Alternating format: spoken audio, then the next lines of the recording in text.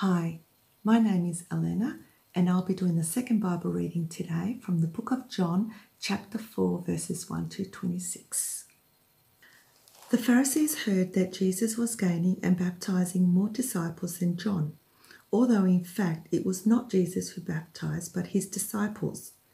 When the Lord learned of this, he left Judea and went back once more to Galilee. Now he had to go through Samaria. So he came to a town in Samaria called Sychar, near the plot of ground Jacob had given to his son Joseph. Jacob's well was there, and Jesus, tired as he was from the journey, sat down by the well. It was about the 6th hour.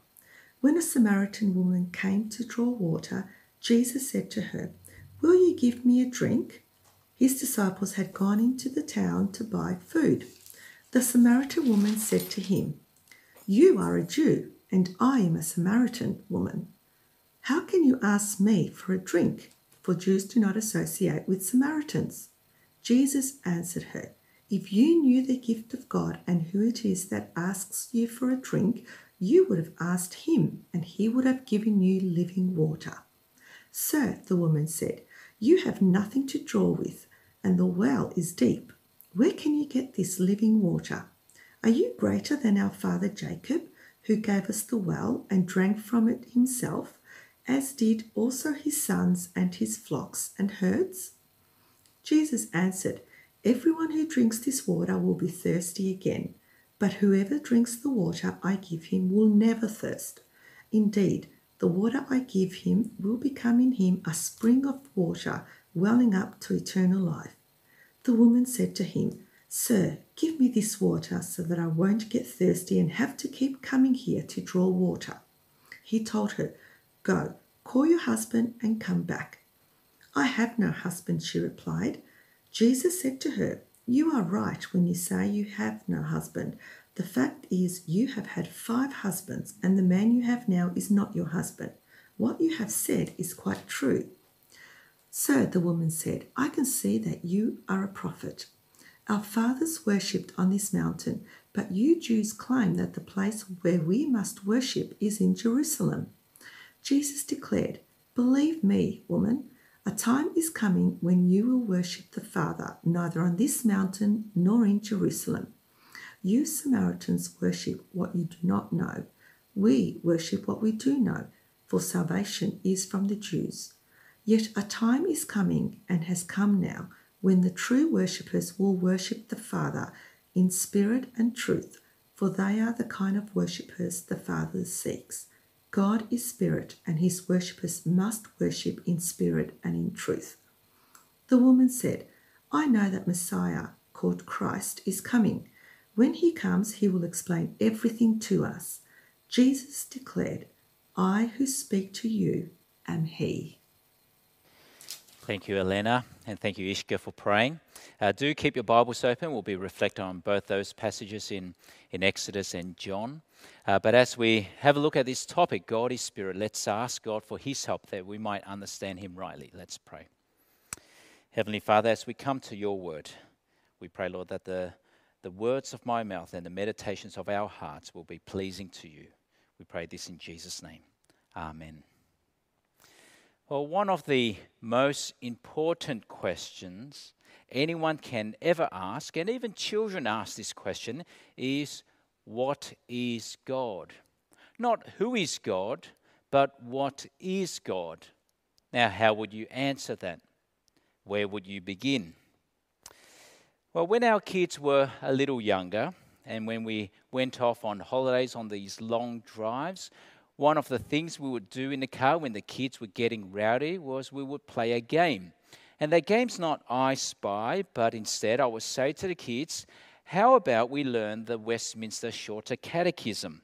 I've got this app on the phone and all 107 questions are there. Now, if you don't know what that is, it was written by the Westminster Assembly, called by the English Long Parliament in 1646 and 47.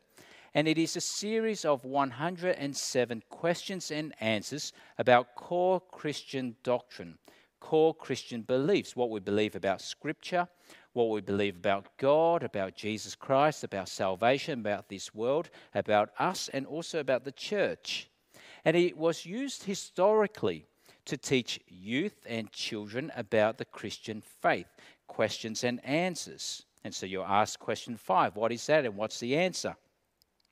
Now, I can't say that our kids, when we played this game, I called it a game, I can't say that our kids were overly enthusiastic about it.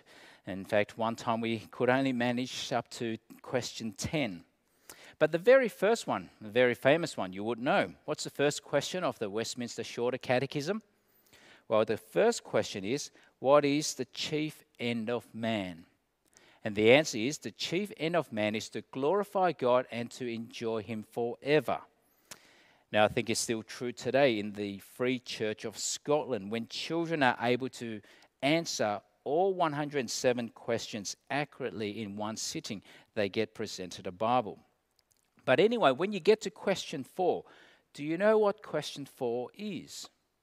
Well, it is that question, what is God? Now, if you learnt the catechisms as a child, it should just roll off your tongue. And if you want to start, you can download the app. But the answer is this. God is a spirit, infinite, eternal, and unchangeable in His being, wisdom, power, holiness, justice, goodness, and truth. Our Charles Hodge, a theologian and principal of the Princeton Theological Seminary in the 1850s, he described this as the best definition of God ever penned by man. And over the next 4 weeks, we'll be considering those 4 attributes of God. God is spirit, infinite, eternal, and unchangeable. And again, we have to remember, when we come to study God, we don't study God like He's a subject beneath us, but we are in fact studied by God because we are put in our place before the awe and majesty of who God is. And so today we'll be considering the first part of that answer. God is spirit. Now, what does that mean? Is God like some impersonal power or energy or force that pervades the universe, a bit like in Star Wars? Or is God a set of moral principles objectified and worshipped? What is God? What do we mean by God is spirit? Well, firstly, what we mean is that God as spirit speaks of His transcendence. He is beyond us and above us in every single way. He is beyond the entire world order. He is above us. He is uncontainable by finite reality. A bit like how Solomon tried to describe what God was like after building the temple and dedicating the temple. He went on to say, or God said, "But will God really dwell on earth? The heavens, even the highest heaven, cannot contain you. How much less this temple I have built?" And so Solomon, having built the temple, it was grand. It was extremely grand, but it cannot contain God because God is spirit. Now, second, God as spirit speaks of His sheer godness. He's not bound or limited to a physical body like we are. You see, having physical bodies, we are limited, we are bound, and we get old, and you just can't help that. I mean, as much cream you like to use on your face, wrinkles will still come. Under lockdown, Yvonne had to cut my hair twice. And she said to me, "I don't want to cut it too short because you are losing your hair." You see, we are bound. Our physical bodies are limited, but not God because He is spirit. 3, nor is God bound by time and space. Now, when we talk about God not being bound by time, what we mean there is that God is eternal. And so we'll reflect on that topic in a few weeks' time. But when we talk about God not being bound by space, we speak of God being omnipresent, which means He's all present. He's at the same time present everywhere because He can. He is spirit. We can't be everywhere. We are bound, we are confined to where our body is, but not God because he is spirit. And that's why King David in Psalm 139, he said, where can I go to escape your spirit? You see, there is no escape from God. 4, God being spirit means that he is invisible. He is immortal. He is not the stuff of this world. He is not the stuff of the created order. He stands above it and over it. And he is the most perfect being there is, the highest manner without any limitations. That's what we mean by God is spirit. And that is why in the second commandment we are not to make any idol in the form of anything in heaven above or earth below. Because you see, trying to represent God in a physical way will always dishonor God because God is spirit. But now our question is, if God is spirit, how do we, physical human beings, bound by our bodies, limited in our minds, how do we come to know God if he is invisible, immeasurable, uncontainable? How do we come to know God? Well, the profound thing is that though God is spirit and therefore unknowable by us, he made himself knowable. Though God is spirit and therefore invisible, he made himself visible. And though God is spirit and he is unapproachable, he made himself approachable. And so we'll consider this talk under those 3 headings. First, God is unknowable, but yet knowable. This is the question about how do we come to know God if he is spirit? We can't see him, we can't touch him, we can't feel him. How can we know anything about God if he is not physical? The confession says that he's without body or parts. You see, it's not as though if we want to know God, we can just give God a call like a friend and say, let's catch up at the cafe, let's have a chat, let's hang out together, let's go on holidays together so that we can get to know you. No, we can't do that with God. He doesn't have a physical body. He is spirit. But yet, at the same time, though God is spirit, the notion of God is not foreign to humanity. Though it seems so foreign and abstract, the idea of God may be said to be innate in us as human beings, such that even the complex idea of God and godness and deity, it comes naturally to even children. You see, when we try to understand something like calculus, it takes a lot of hard work. It takes perhaps years of struggle, and for some of us, it still escapes us. And you have to put in a lot of hard work to be able to understand the subject of calculus. But yet, even the simplest and youngest minds can find it easy to accept and understand God. But even though, as human beings, we have this innate understanding of God, how do we come to know who he truly is? Because whatever our concept of God may be, he remains spirit. He's intangible. Arthur Pink, a theologian, he gives this wonderful illustration. He says, suppose someone who's never seen a watch before discovers a watch in the ground, picks it up. Well, this person can infer that, well, here's a watch, there must be a watchmaker. And that makes sense. But then from there, he cannot then start to presume what this watchmaker is like, the personality of this watchmaker or the moral character or the mannerism of this watchmaker. And he can't then move from there to say, well, I know the watchmaker. You see, he can't make that jump. You can't do that, let alone making any jump like that to God who is spirit. Well, that was why Moses wanted to see the glory of God.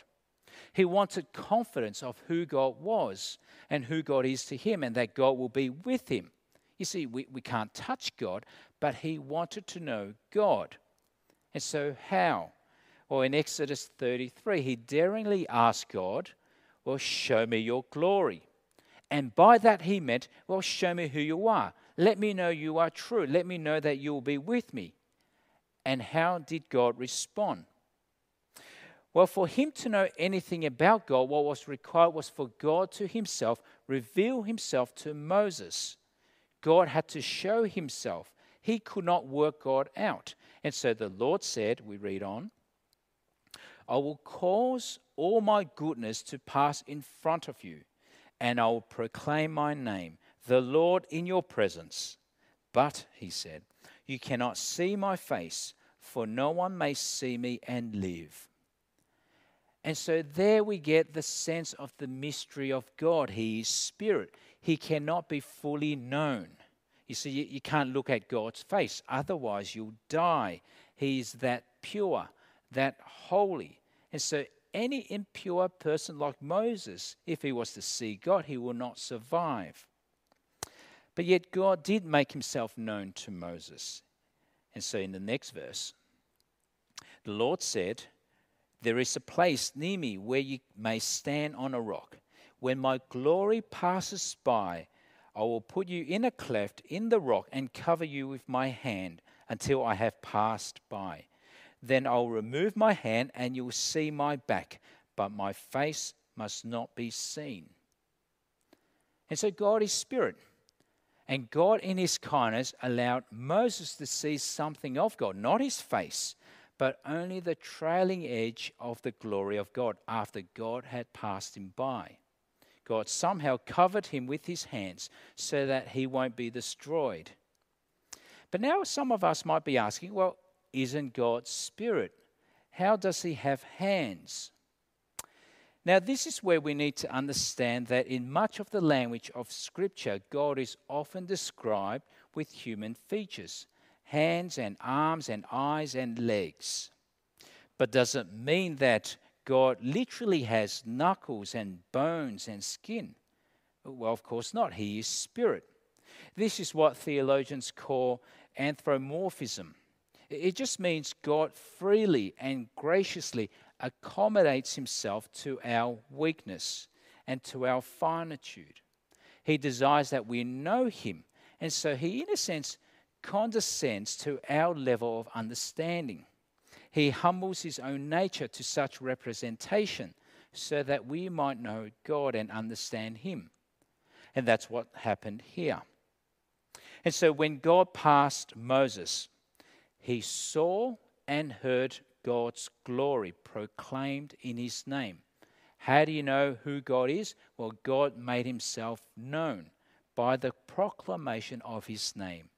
And so in chapter 34, verse 6, and he passed in front of Moses proclaiming, the Lord, the compassionate and gracious God, slow to anger, abounding in love and faithfulness.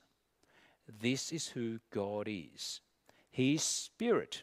You can't really see him. Moses only got to see the trailing edge of the glory of God, but he got to see and know God by what was proclaimed about who God is. And so how do you know God, who is spirit? Well, it's only up to God to disclose himself, which he did to Moses and, of course, throughout salvation history. And though God is spirit, God has made himself knowable by us mere human beings. And so God is unknowable. There is some mystery, but yet he's made himself knowable. And second, God is invisible. By the very fact that he is spirit, he is invisible. But because God is invisible, a spirit without body and form, the question is, how do we see God? How do we know with certainty? Well, there are passages after passages in Scripture that speak of not being able to see God. And so in John 1, no one has ever seen God but God, the one and only. Or 1 Timothy 6, the King of Kings, the Lord of Lords, who alone is immortal and who lives in unapproachable light, whom no one has seen or can see. Because God is spirit, he cannot be seen. But yet in the immeasurable kindness of God and in the glorious Trinity we learnt of last week, God descended from heaven to earth in his Son, Jesus Christ. The invisible became visible, so that this world is left without doubt, not only on the question of what is God, but who is God. And so we come to Colossians 1. He that is Jesus Christ. He is the image of the invisible God, the firstborn over all creation. And so to look at Jesus, to listen to his teachings, to watch what he did, what we are seeing is what the invisible God is like. And then a few verses down. For God was pleased to have all his fullness dwell in him. And so in Jesus Christ, we see the fullness of the invisible God. God is not like a spirit, like some impersonal force, but God is personal and has come close in the most tangible way in his Son, Jesus Christ, who took on human flesh. You see, we see the glory of God in the face of Jesus Christ. Thomas Watson, the English Puritan, he said once, Christ clothed himself with our flesh that the divine nature may be more pleasing to us. The human nature is a glass through which we may see the love and wisdom and glory of God clearly represented to us. Through the lantern of Christ's humanity, we may behold the light of the deity. Christ being incarnate makes a sight of the deity not formidable, but delightful to us.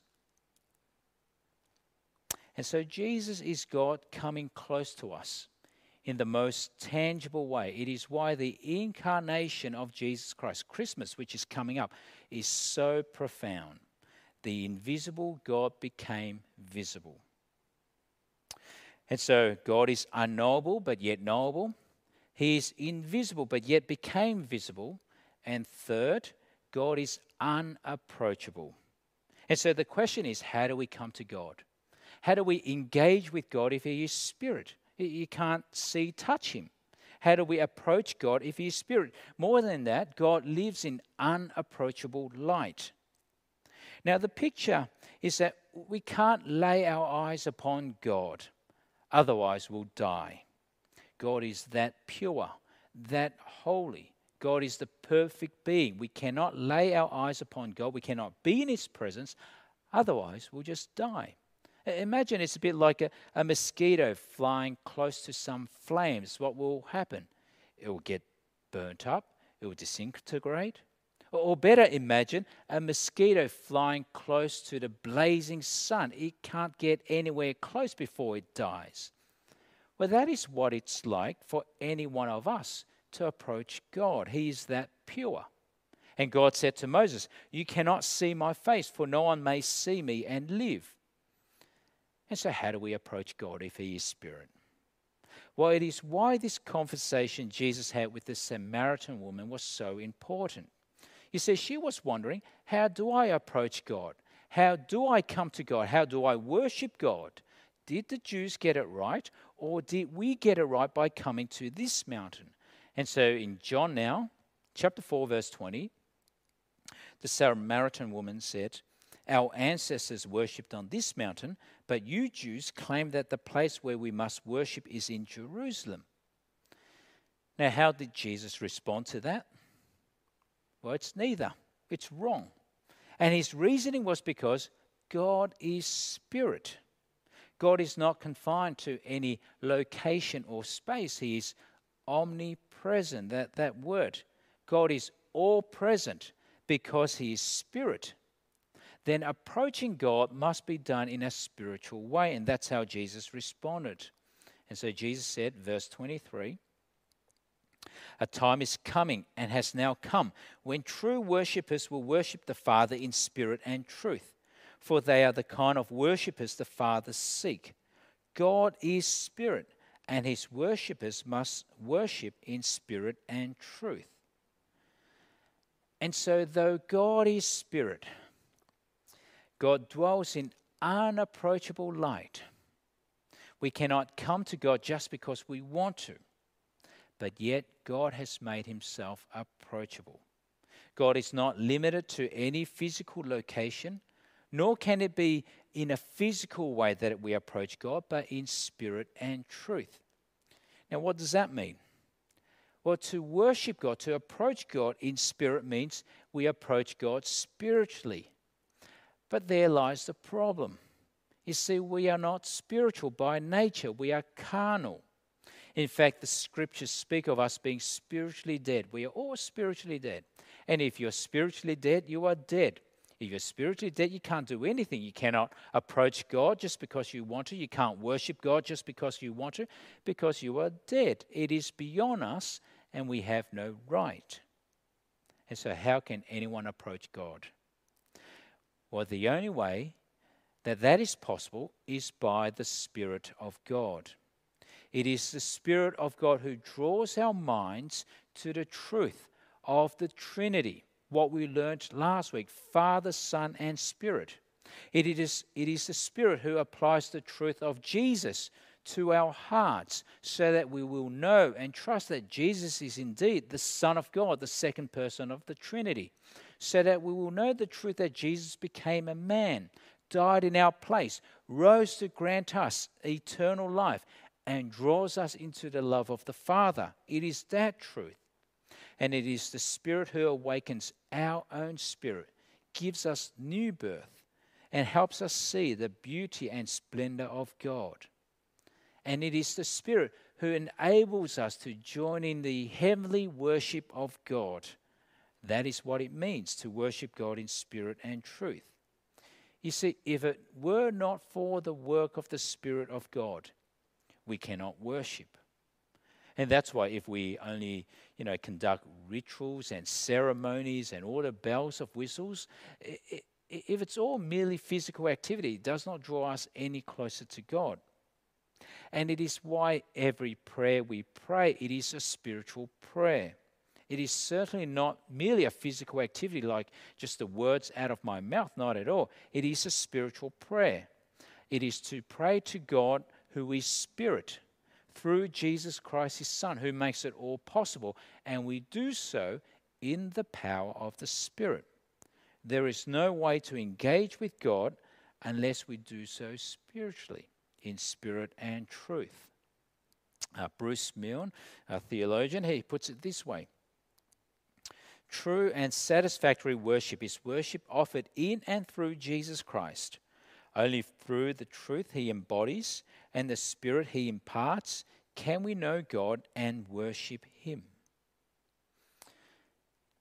And so, though God is Spirit, He's transcendent. He's above us and beyond us in every way. And there is no way at all that our finite minds, that our limited powers, that our physical bodies, that we can come to know God, see God, and be with God. But yet, the wonderful, profound news of the gospel is that the unknowable God has made Himself knowable by His own self-revelation. It was always up to God to take the initiative, and He did.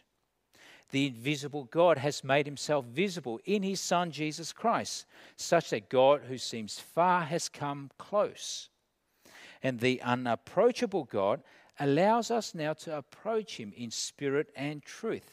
And He gives us His Spirit so that we might have relationship and fellowship with Him.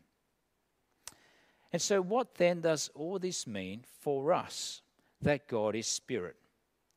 Well, I'll end with 3 short points. The first one is there is no escape. There is no escape from God. Because God is not confined to a physical body, He transcends the whole world order. He is omnipresent. He's equally present everywhere. There is, in fact, no escape, no hiding from God. And that may be terrifying for some of us to hear. You see, for any one of us to think that I can live my life without God knowing anything, that I can even think in my thoughts the secrets of my own thoughts, and to think that God is not there, we will be wrong, because God is Spirit. Or for anyone in this world to think, I can get away from God. I can get away with what I've done and no one will know. Well, that will be wrong, because God is spirit. There is no escape. In Jeremiah, God said, "Can anyone hide in secret places so that I cannot see him, declares the Lord? Do not I fill heaven and earth, declares the Lord?" You see, nothing escapes the presence of God. Nothing. There is no running away from the presence of God. Whether we're at school, at home, in our bedroom, no escape from God. God is present. And God is present means that one day we will also face God. There is no escape, and that should give us a deep sense of comfort, because it means that one day God will make all things right because he sees all things. Nothing escapes him and nothing will escape him. And so all the weakness and evil and corruption and the abduction we see in this world, we cannot think that God does not know. He is spirit, he knows, and there is no escape. Second, there are no excuses. You see, no one can say, because God is spirit, I can't see him, I can't touch him. That's why I can't know him. Well, there are no excuses. We have already seen God in his loving nature and his gracious condescension to our weakness, to our finitude. He has made himself known to us through salvation history and ultimately in his Son Jesus Christ, the one who makes visible the invisible God, such that not only can we know that God is spirit, we can now approach him. We have no excuse. We can now enjoy intimate relationship and fellowship with God. And because God is spirit, it can be anywhere.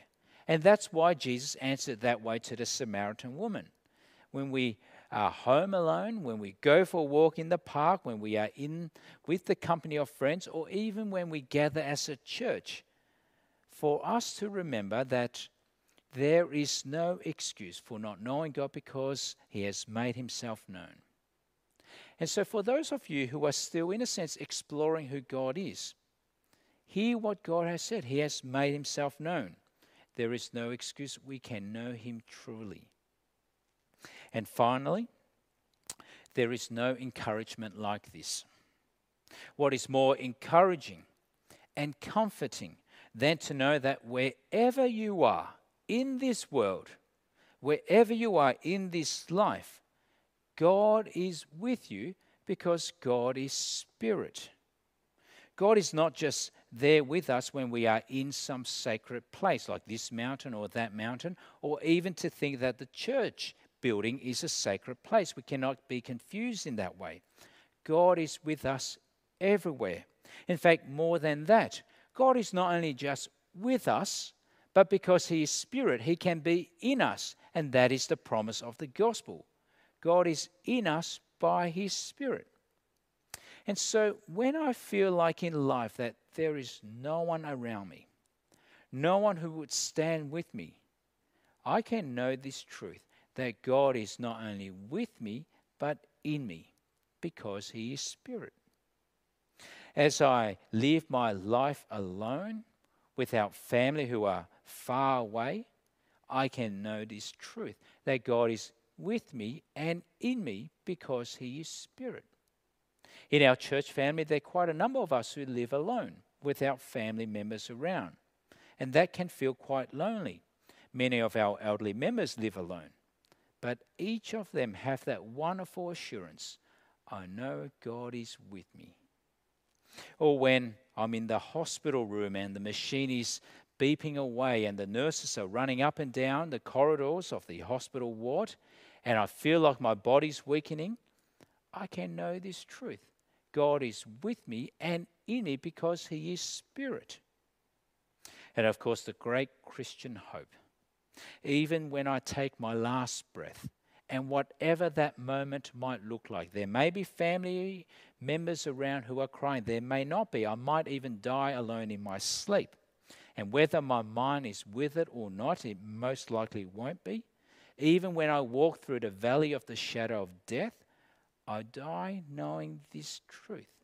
God is with me and in me because he is spirit. You see, when we apply our minds and hearts to knowing God, we are doing a profound thing. John Calvin, he once said, "The majesty of God is too high to be scaled up by mortals who creep like worms on the earth. But yet, this transcendent, immortal, invisible King of kings and Lord of lords has come to us, and though we are mere mortals, he fills our lives by his Spirit. Though we are like worms, we can know God and enjoy him forever." Amen. Let's pray. Lord, you teach us so clearly that though you are Spirit, you are ever present, beyond us and above us in every way. You are indeed with us. You have made yourself known so clearly in your Son, Jesus Christ. And the promise of the gospel is that you dwell even in us. And so we pray, thanking you to the God, eternal, immortal, invisible, the only God, be honor and glory forever and ever. Amen.